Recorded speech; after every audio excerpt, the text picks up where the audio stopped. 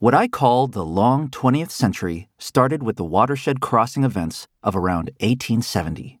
The triple emergence of globalization, the Industrial Research Lab, and the modern corporation, which ushered in changes that began to pull the world out of the dire poverty that had been humanity's lot for the previous 10,000 years since the discovery of agriculture. And what I call the long 20th century ended in 2010, with the world's leading economic edge, the countries of the North Atlantic still reeling from the Great Recession that had begun in 2008, and thereafter unable to resume economic growth at anything near the average pace that had been the rule since 1870.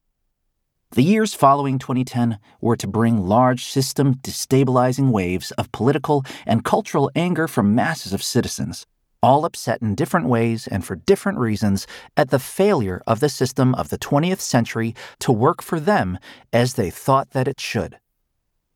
In between, things were marvelous and terrible, but by the standards of all the rest of human history, much more marvelous than terrible.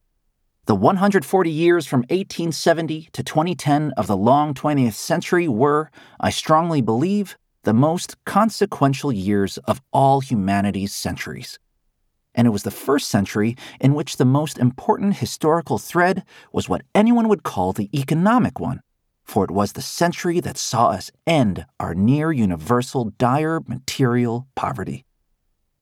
My strong belief that history should focus on the long 20th century stands in contrast to what others, most notably the Marxist British historian Eric Hobsbawm, have focused on and called the short 20th century, which lasted from the start of World War I in 1914 to the fall of the Soviet Union in 1991.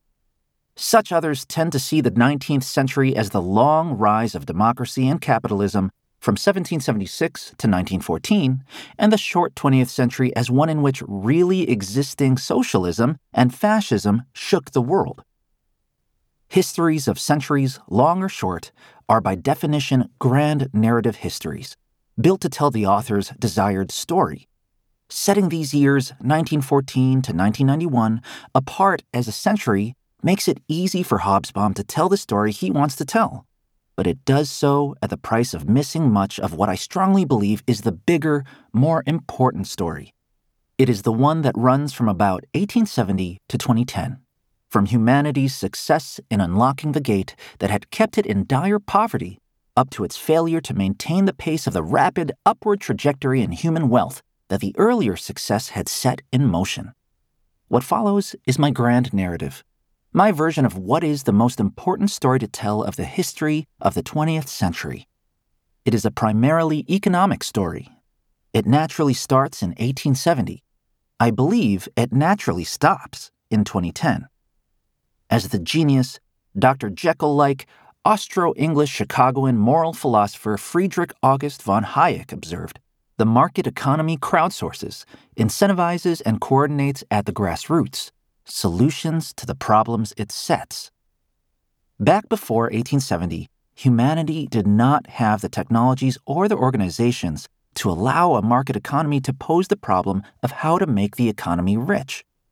So even though humanity had had market economies, or at least market sectors within its economies, for thousands of years before 1870, all that markets could do was to find customers for producers of luxuries and conveniences, and make the lives of the rich luxurious and of the middle class convenient and comfortable.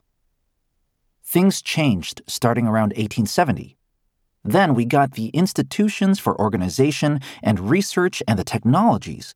We got full globalization, the Industrial Research Laboratory, and the modern corporation. These were the keys. These unlocked the gate that had previously kept humanity in dire poverty.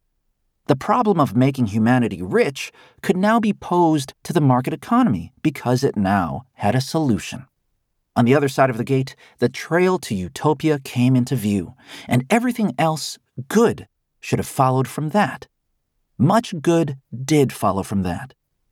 My estimate, or perhaps my very crude personal guess, of the average worldwide pace of what is at the core of humanity's economic growth the proportional rate of growth of my index of the value of the stock of useful ideas about manipulating nature and organizing humans that were discovered, developed, and deployed into the world economy shot up from about 0.45% per year before 1870 to 2.1% per year afterward, truly a watershed boundary-crossing difference.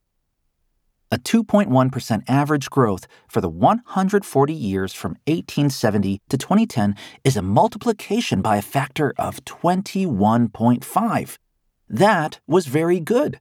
The growing power to create wealth and earn an income allowed humans to have more of the good things, the necessities, conveniences, and luxuries of life, and to better provide for themselves and their families. This does not mean that humanity in 2010 was 21.5 times as rich in material welfare terms as it had been in 1870. There were 6 times as many people in 2010 as there were in 1870, and the resulting increase in resource scarcity would take away from human living standards and labor productivity levels. As a rough guess, average world income per capita in 2010 would be 8.8 times what it was in 1870, meaning an average income per capita in 2010 of perhaps $11,000 per year.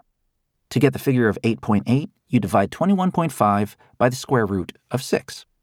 Hold these figures in your head as a very rough guide to the amount by which humanity was richer in 2010 than it was in 1870. And never forget that the riches were vastly more unequally distributed around the globe in 2010 than they were in 1870.